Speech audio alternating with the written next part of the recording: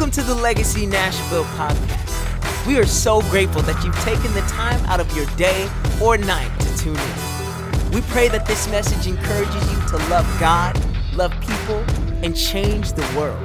Now, let's get to the message. All right, come on, let's stand up. Turn to the Bible to Matthew chapter 6. As you know, we are in this sermon series called Lord, Teach Us to Pray.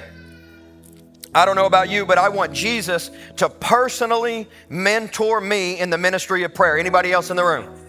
I mean, this has hit my heart, you guys, very heavily over the past couple of weeks. And in prayer, this is what I've been doing. You may think I'm weird, but in prayer, here's what I've been doing. I've been saying, Jesus, let me get close to you and let me listen to the communion you have with our Heavenly Father, because I know that I'm going to get so hungry, I'm going to get so stirred up for prayer if I can listen to you pray, because that's what happened here in Luke chapter 11, verse 1. Let's read it out loud all together. Luke chapter 11, verse 1. Now Jesus was praying in a certain place, and when he finished, one of his disciples said to him, Lord, teach us to pray as John taught his disciples. Now this is an attribute of messianic ministry. This is what you do when you're called into ministry. You disciple people, but before you call them into your ministry, you must first call them into your intimacy.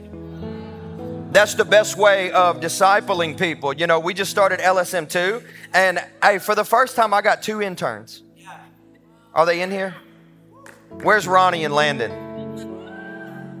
They're in kids. See, that's what my interns do. They serve the kids. Praise God, right? But you know what we did this morning? I said, hey, welcome to the internship. You know, meet at the office, 6:45. We're just praying together. We're just praying together. I think the best thing I could do for you is you just sit in the room and listen to me pray. You're going to pray too, but you know, before I can bring you into ministry, I got to bring you into my intimacy. And that's what's happening here, is that they were listening to Jesus pray. And as they watched him have communion with the Father, they said, that's different. You know God in a different way. I want to know God like you know God. Nobody knows God like Jesus. And so here's how you grow in your hunger for prayer: by listening to Jesus pray and listening to Jesus teach on prayer. If you listen to Jesus teach on prayer, I mean, I double dog dare you to get some homework this week and say, I'm going to look up every single scripture where Jesus teaches on prayer. Tell me that you are not more hungry to pray after that. It'll happen. It'll happen. Okay, Matthew 6, are you there? Nobody's there. Okay. Matthew 6, are you there? Okay, let's start with verse 9. Read it out loud all together. It says, pray then like this. So you have to remember, this is Jesus's response to the disciples asking him to teach them to pray. Our in hallowed be your name. What does that mean? That is a petition. It's a prayer request. It is more than simply saying God's name is holy. It is saying, God, I put in my prayer request that you would make your name holy in my world. I want people to think twice before they take the name of the Lord in vain around me, because the name of the Lord in my atmosphere is holy, right? Verse 10, your kingdom come, your will be done on earth as it is in heaven. What does that mean? That means our dad is a king. We don't got just some regular dad. No. Our dad is a king, and he is the King of kings, and his kingdom is the king's domain, where he has all authority and his perfect will is accomplished all the time. But we live here on the earth where his perfect will is not always accomplished. So by praying this prayer request, we are saying, God, I am inviting your perfect will to be made manifest in my life and in my world. And that's why the Lord's Prayer is a scary prayer. I mean, you got to be brave to pray the Lord's Prayer. Because when you pray the Lord's Prayer, you're not praying a formal prayer. You're not just saying grace over the food. You are saying, God, you are King of kings and Lord of lords. And I invite your lordship into my life. And I subject myself. I bend the knee to your lordship. And I say, you have full authority in my life. When it comes time for you to speak, I don't get a vote. I just say yes. I ain't arguing with you. You're a king. You release a royal decree. I say, yes, sir. So see, it's a dangerous prayer. You got to be careful praying the Lord's Prayer. You got to be careful. Verse 11 says, give us, when? This day. Our what? You see how he doubles down there? Give us our. That means today. That means I need bread today. It's not enough that I ate last night. That was great. Junior and I ate at Virago. It was great. We had some yellowtail sushi, some jalapeno on top. It was fantastic. But I got hungry this morning. And I had a turkey bacon sandwich from Starbucks. Just because I ate last night does not mean that I'm not hungry today. And that's what Jesus is saying. Give us today our daily bread. It's not enough that I had an encounter 2 weeks ago. It's not enough that I had an encounter with Jesus in my youth group. I've got to have an encounter today. I'm hungry today. I'm starving and dependent today. I need you, Jesus, today. More than yesterday. Remember that old song? I wish I could sing it. How's it go, Brian? I need you, Lord, more than words can say. Woo-hoo-hoo. Man, some of them old songs, they just, I got the glory goosebumps already. All right, get this, verse 12. And forgive us our what? Right, you're thinking right now, hold on, I got a credit card I need to pay. Not you, because your wife works for Dave Ramsey. So yeah, I know you ain't got no credit card debt, but some of us, there she is. But some of us, we got some debts.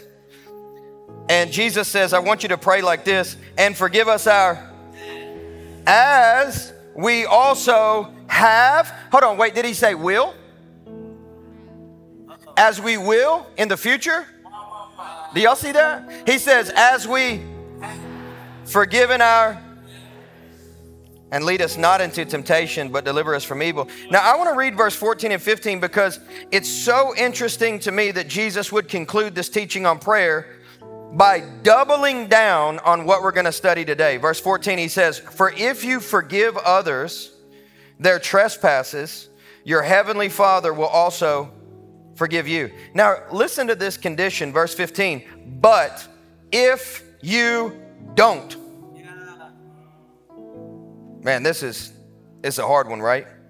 If you don't forgive others their debts, their trespasses, neither will your Father forgive your debts, your trespasses. That's tough, right? So the title of the message today is Nothing Owed. Nothing owed. All right? Man, if you get this today, I'm going to be so excited for how you're going to walk out of this sanctuary.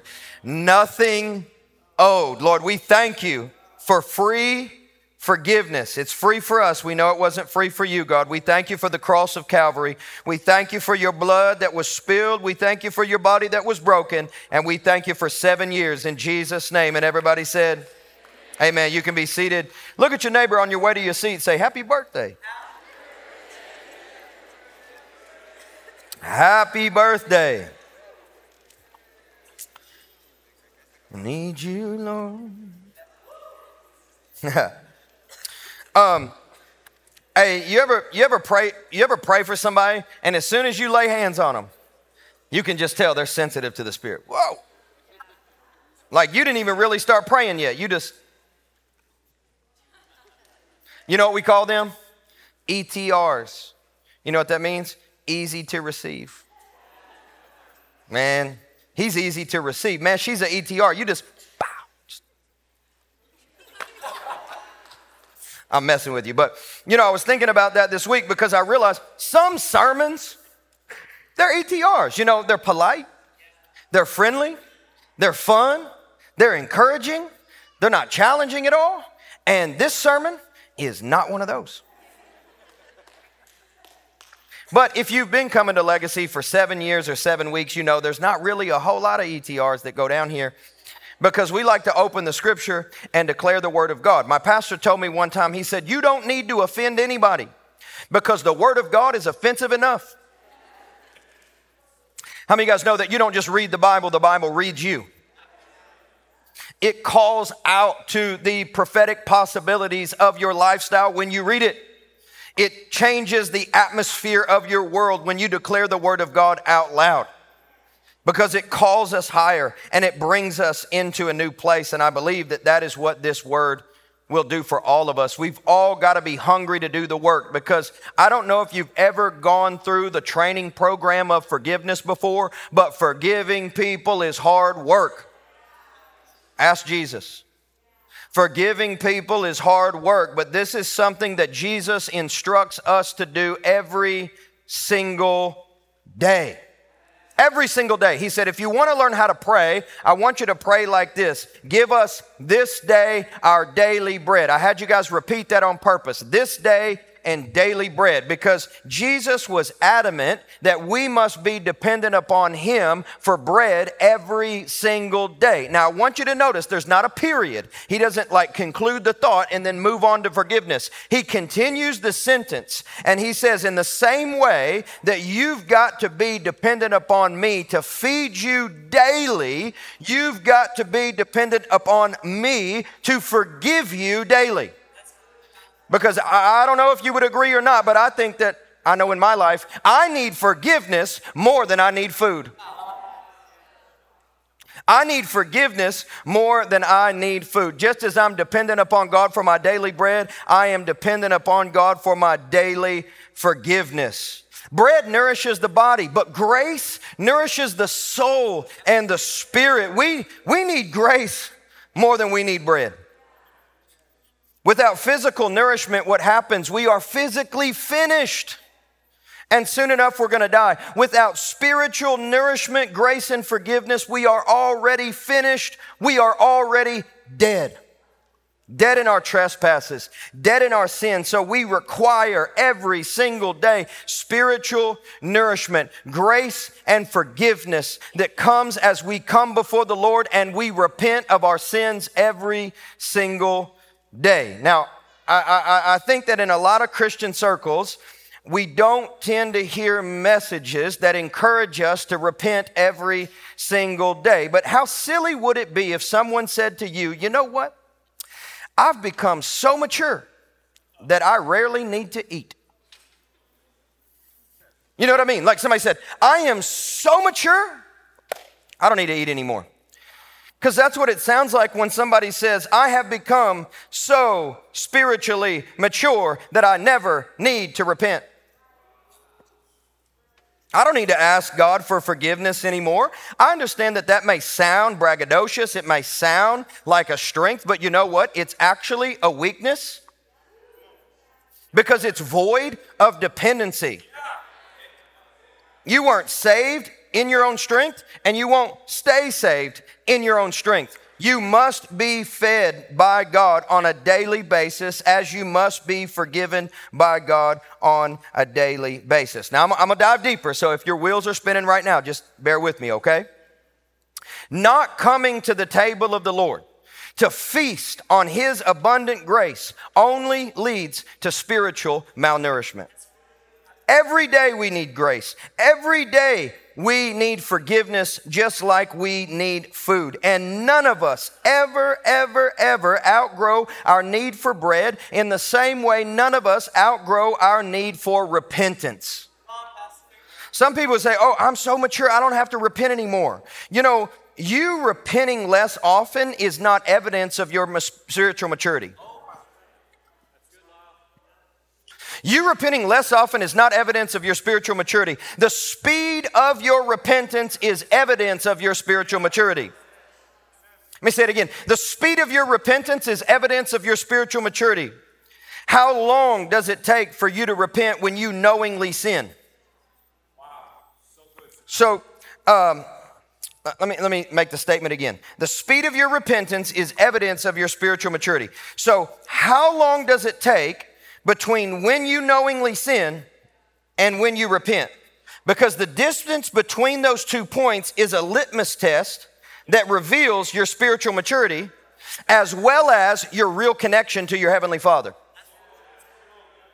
So if you want a revelation of how spiritually healthy you are and how deeply connected you are to God, how much time comes to pass between when you knowingly sin and when you repent? Repenting less often is not evidence of spiritual maturity. Repenting quicker is. Repenting quicker is because you're discerning and aware of how you've grieved your Father's heart. Therefore, you have a desire to go to His feet and say, I'm sorry.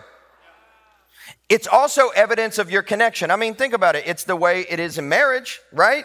Like, if I sin against my wife, like if I hurt her heart today, and she makes me aware of it, and I know it, I'm like, wow, I have knowingly sinned against my bride. And then whenever she tells me that, I say, but you know what? I did apologize to you like when we first met.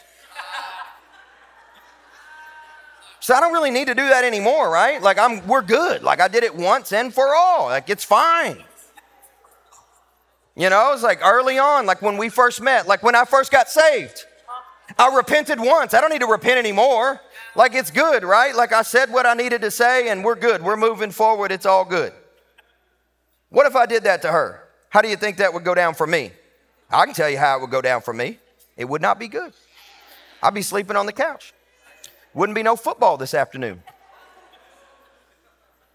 Now, we know this is crazy to think about that because every time I sin against my bride and I know it, then I need to apologize to her. Why do I do that? Because I have a value for our connection and I don't want anything to come between us.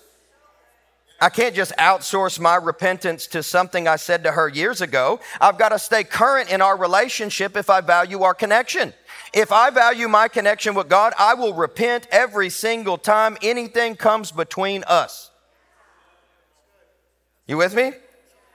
Christians never outgrow their need for repentance because we live our whole lives through forgiveness. The only reason that you're here today is because somebody forgave you. The only reason that you have new life is because somebody forgave you. It was not because you performed enough. It was not because you impressed God and then He determined that you were now qualified to receive His grace and forgiveness. It was not because you did anything.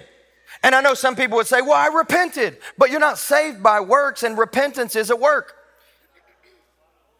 Well, I repented. Well, repentance does not qualify you for salvation, but it does prepare you to receive forgiveness. So it's not about any of your works. Repentance is about me coming before the Lord openly, honestly, vulnerably, and authentically saying, I am a sinner, and unless you give me daily bread, I am going to die. I am spiritually malnourished without you feeding me. I need you. I'm dependent upon you. Please help me. You know, you're supposed to live like that, right? Like that. We don't just get saved like that. We're supposed to live like that. But that's the problem I see with so many Christians. Like we get saved in a certain way and then we live in a completely different way. And I can tell you, I've counseled enough couples going through a divorce that's exactly what happens in marriages that don't make it. He don't pursue me no more. She don't love me anymore. You see what I'm saying? It's like, that's why in the book of Revelation, the angel says to the church, here's what I've got against you. Go back and do the things that you did at first. You want to know why your connection is suffering? Because you no longer date your wife. You see what I'm saying? And we do the exact same thing in the church. I apologized to you a long time ago. It's all good. You're fine, right? It's all good. You ever stop and said, how healthy is my marriage? I know I'm correlating that a lot, but how healthy are my relationships? How healthy is my connection to God? Well, what's between the two of you that you are aware of that you've yet to repent for? You with me? All right, I know I'm kind of like all over the place, but it's our 7th birthday party. We need to pray this every day. Forgive me. Forgive me. Why is that? Because you don't repent just whenever you feel like you need to. You repent because God requires you to. Let's imagine this. There is a thief. He steals something. He gets busted. The cops arrest him. He's like, I'm not guilty. They're like, bro, we got you on closed circuit television. You stole this thing right there. I know you didn't know you were being filmed, but I saw you. You stole it. He said, nope, not guilty. They bring him in front of the judge. They present the evidence to the jury, and the dude is watching it. And they're like, we know you stole it. You're definitely guilty. How do you plead? And he says, not guilty. It's obvious you're guilty. How can you plead not guilty? Because I don't feel guilty. Now that would go over in our culture today, wouldn't it?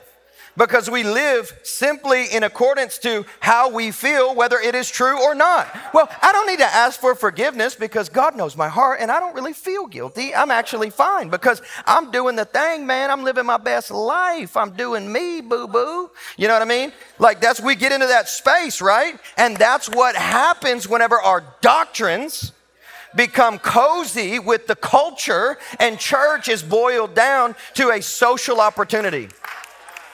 You know, the point of church is not community. Community is a byproduct of church, but it's not the point of church. The point of church is Jesus being the head and us coming to him before we go to one another. We have to remember this. We can't just do this whole like TED Talk thing, give you 10 points so that you're a little bit happier. We have to remind you of the reality that your sin, according to Jesus, not to me, is a debt that you cannot pay. Like there is no way that you could ever pay the debt of your sin. It's too heavy, it's too immense, it's incalculable. No, there's no way another person couldn't pay for it. Not Elon, not who the other people? Bezos, Zuckerberg can't pay for it. Ain't nobody can carry that weight of that debt on their shoulders for you. It is only Jesus. Like if somebody said, oh, I'm going to arrest you on Friday unless you pay me 10 grand. I can come up with 10 grand. I'm going to figure it out. I'm going to do something. I'm going to call grandma. I'm going to sell my car. I'm going to I'm going to do something to get 10 grand. I don't want to go to jail. Well, the weight of your sin, the debt of your sin, as Jesus articulated it, because that's what he calls sin. He calls it debt.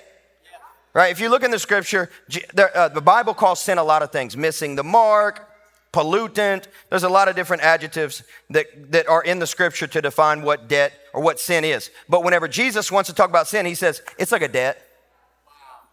It's like maybe you could rationalize. I can come up with 10 grand, but it's more like somebody saying, hey, you got till Friday to come up with 100 billion.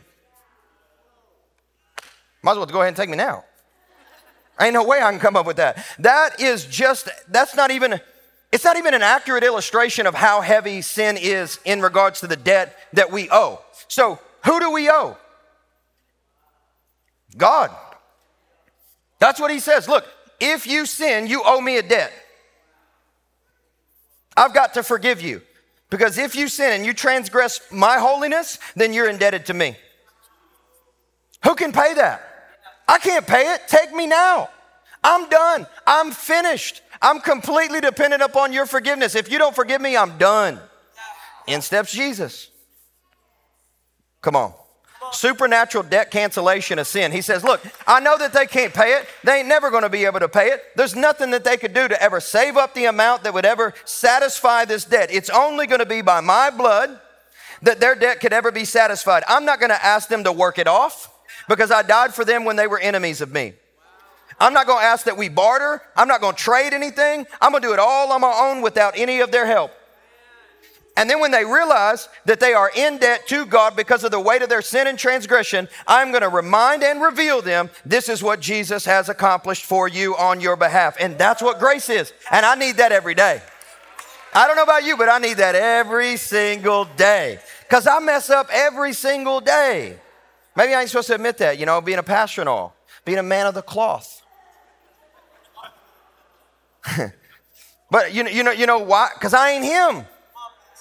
I ain't him. And I'm messing up. And you know what? If I don't sin because of something I know I did, I sin because of things that I didn't do that I knew I should have. Right? It's called sins of omission, actually. So it's like, if you look at the Anglican prayer book, one of the things that they really hit on, I think this is important, is they say, God, forgive us for what we've done and forgive us for what we left undone.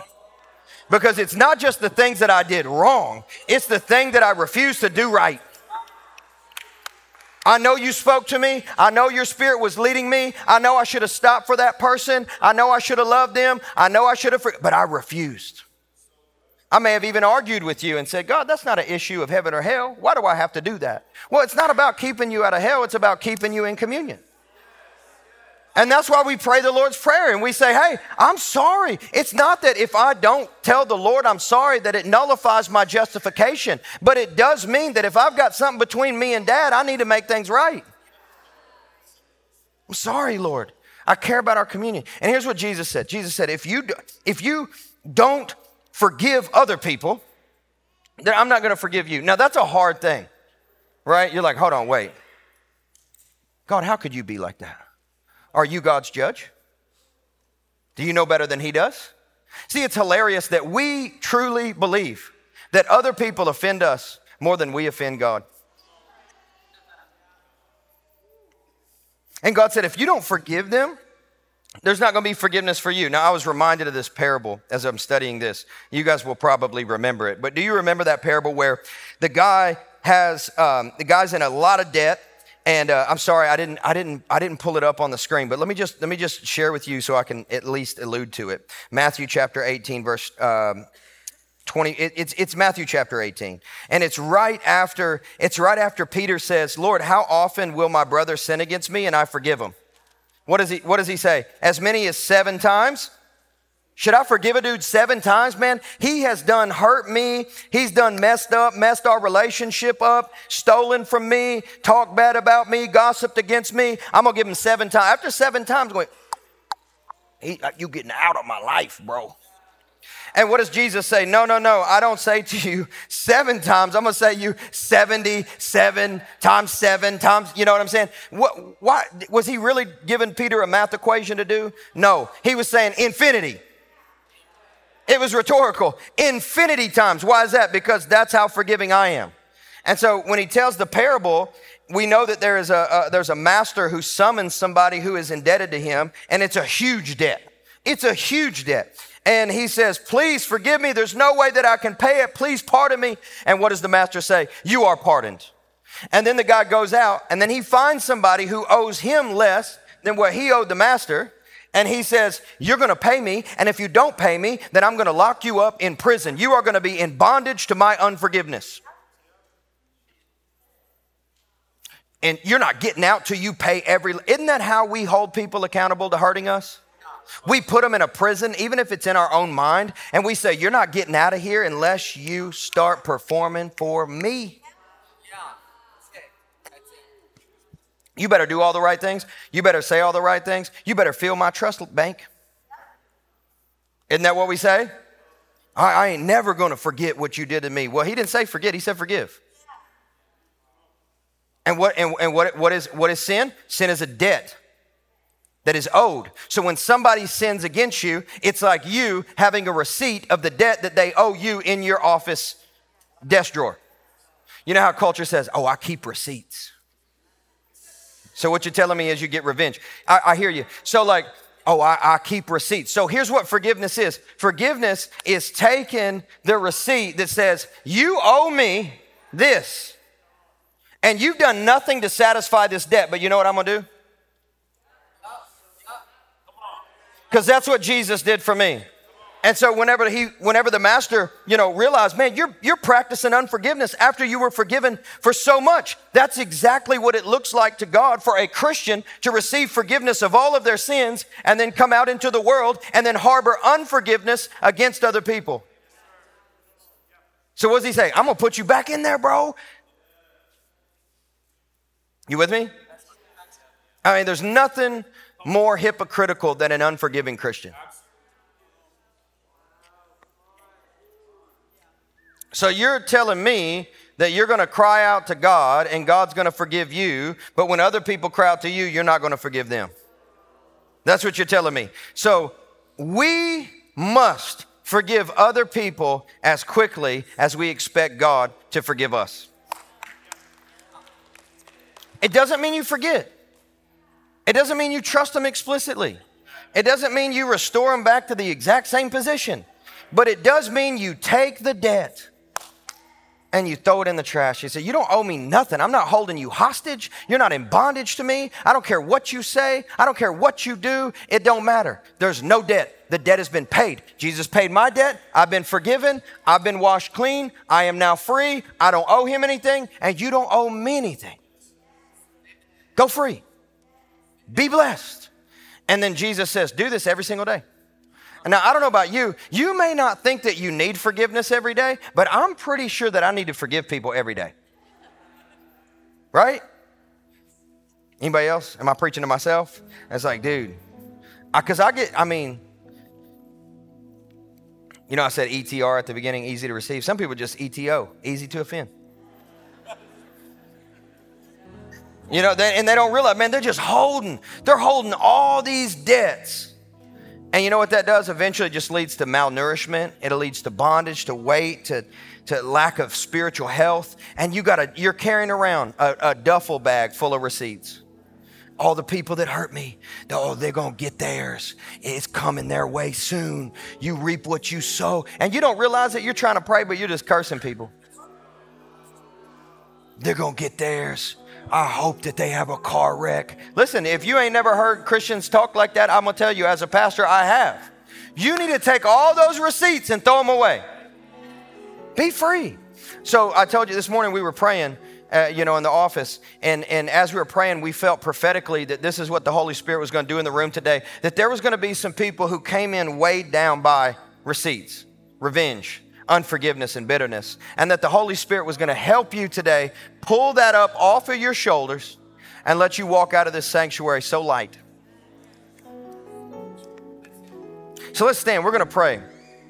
We're going to pray. And if you need to get right with the Lord, like if you know that you've transgressed him, you know that, and you need to get right with the Lord, just take a moment. You can close your eyes, you can bow your head. And if you need specific forgiveness, then repent specifically, right? Like, hey, I know what I did. You don't have to say anything out loud. You can just, in your heart, talk to God. He can hear you. But I want to take a moment. If you walked in here and you almost feel like your soul has been diseased as a result of bitterness, like you came in here like a hefty bag full of unforgiveness. And you've been holding stuff against people, and it's got their names on it, and you're just packing that around, that weight around. I want you just in your heart, just determined to let go of all those receipts.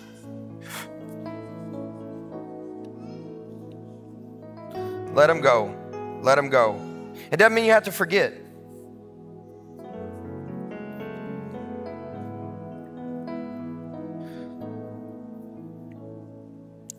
God is omniscient. He knows everything. From the beginning to the end, into the beginning. He knows everything about you, everything you ever done. God knows about every sin that you've ever committed. But he loves you like he's unaware of any of them.